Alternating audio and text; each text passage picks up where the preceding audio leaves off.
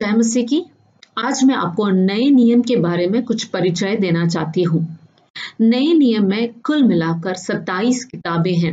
इन 27 किताबों को 5 भागों में बांटा गया है। सबसे पहला भाग है सुसमाचार। सुसमाचार के 4 किताब है, मत्ती, मरकुस, लूका और यूहन्ना। सुसमाचार का मतलब है अच्छा समाचार। इसमें कौन सा अच्छा समाचार है?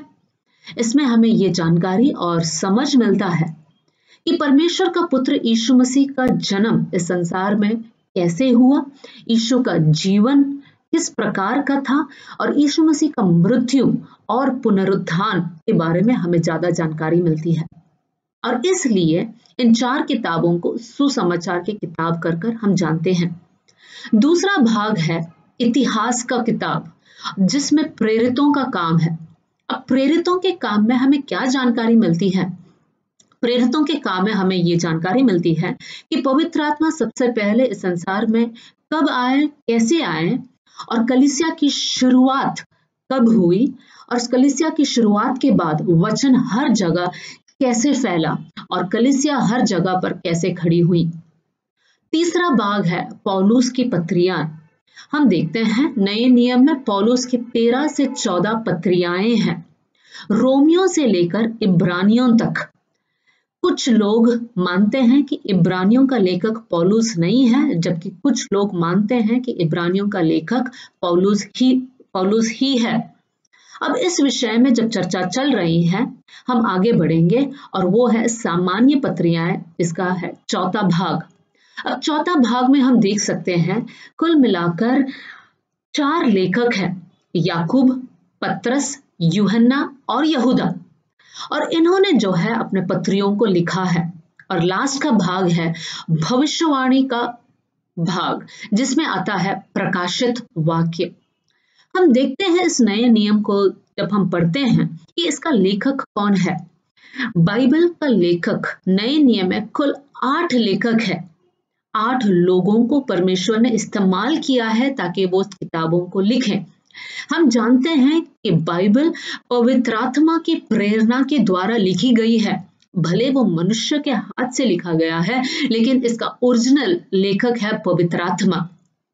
अब मत्ती को मत्ती ने लिखा है, मरकुस को मरकुस ने लिखा है, लूका को लूका ने लिखा है जो एक वैद्य भी था, और यूहन्ना को यूहन्ना ने लिखा है। और इतिहास की किताब को भी लूका ने लिखा है। हम देखते हैं लूका ने 2 किताबें लिखी हैं। लूका ने सुसमाचार की किताब भी लिखा है और प्रेरितों का काम भी लिखा है। और हमको ये जानकारी भी है कि इन 8 लेखकों में सिर्फ लूका एक लेखक है जो गैर यहूदी था।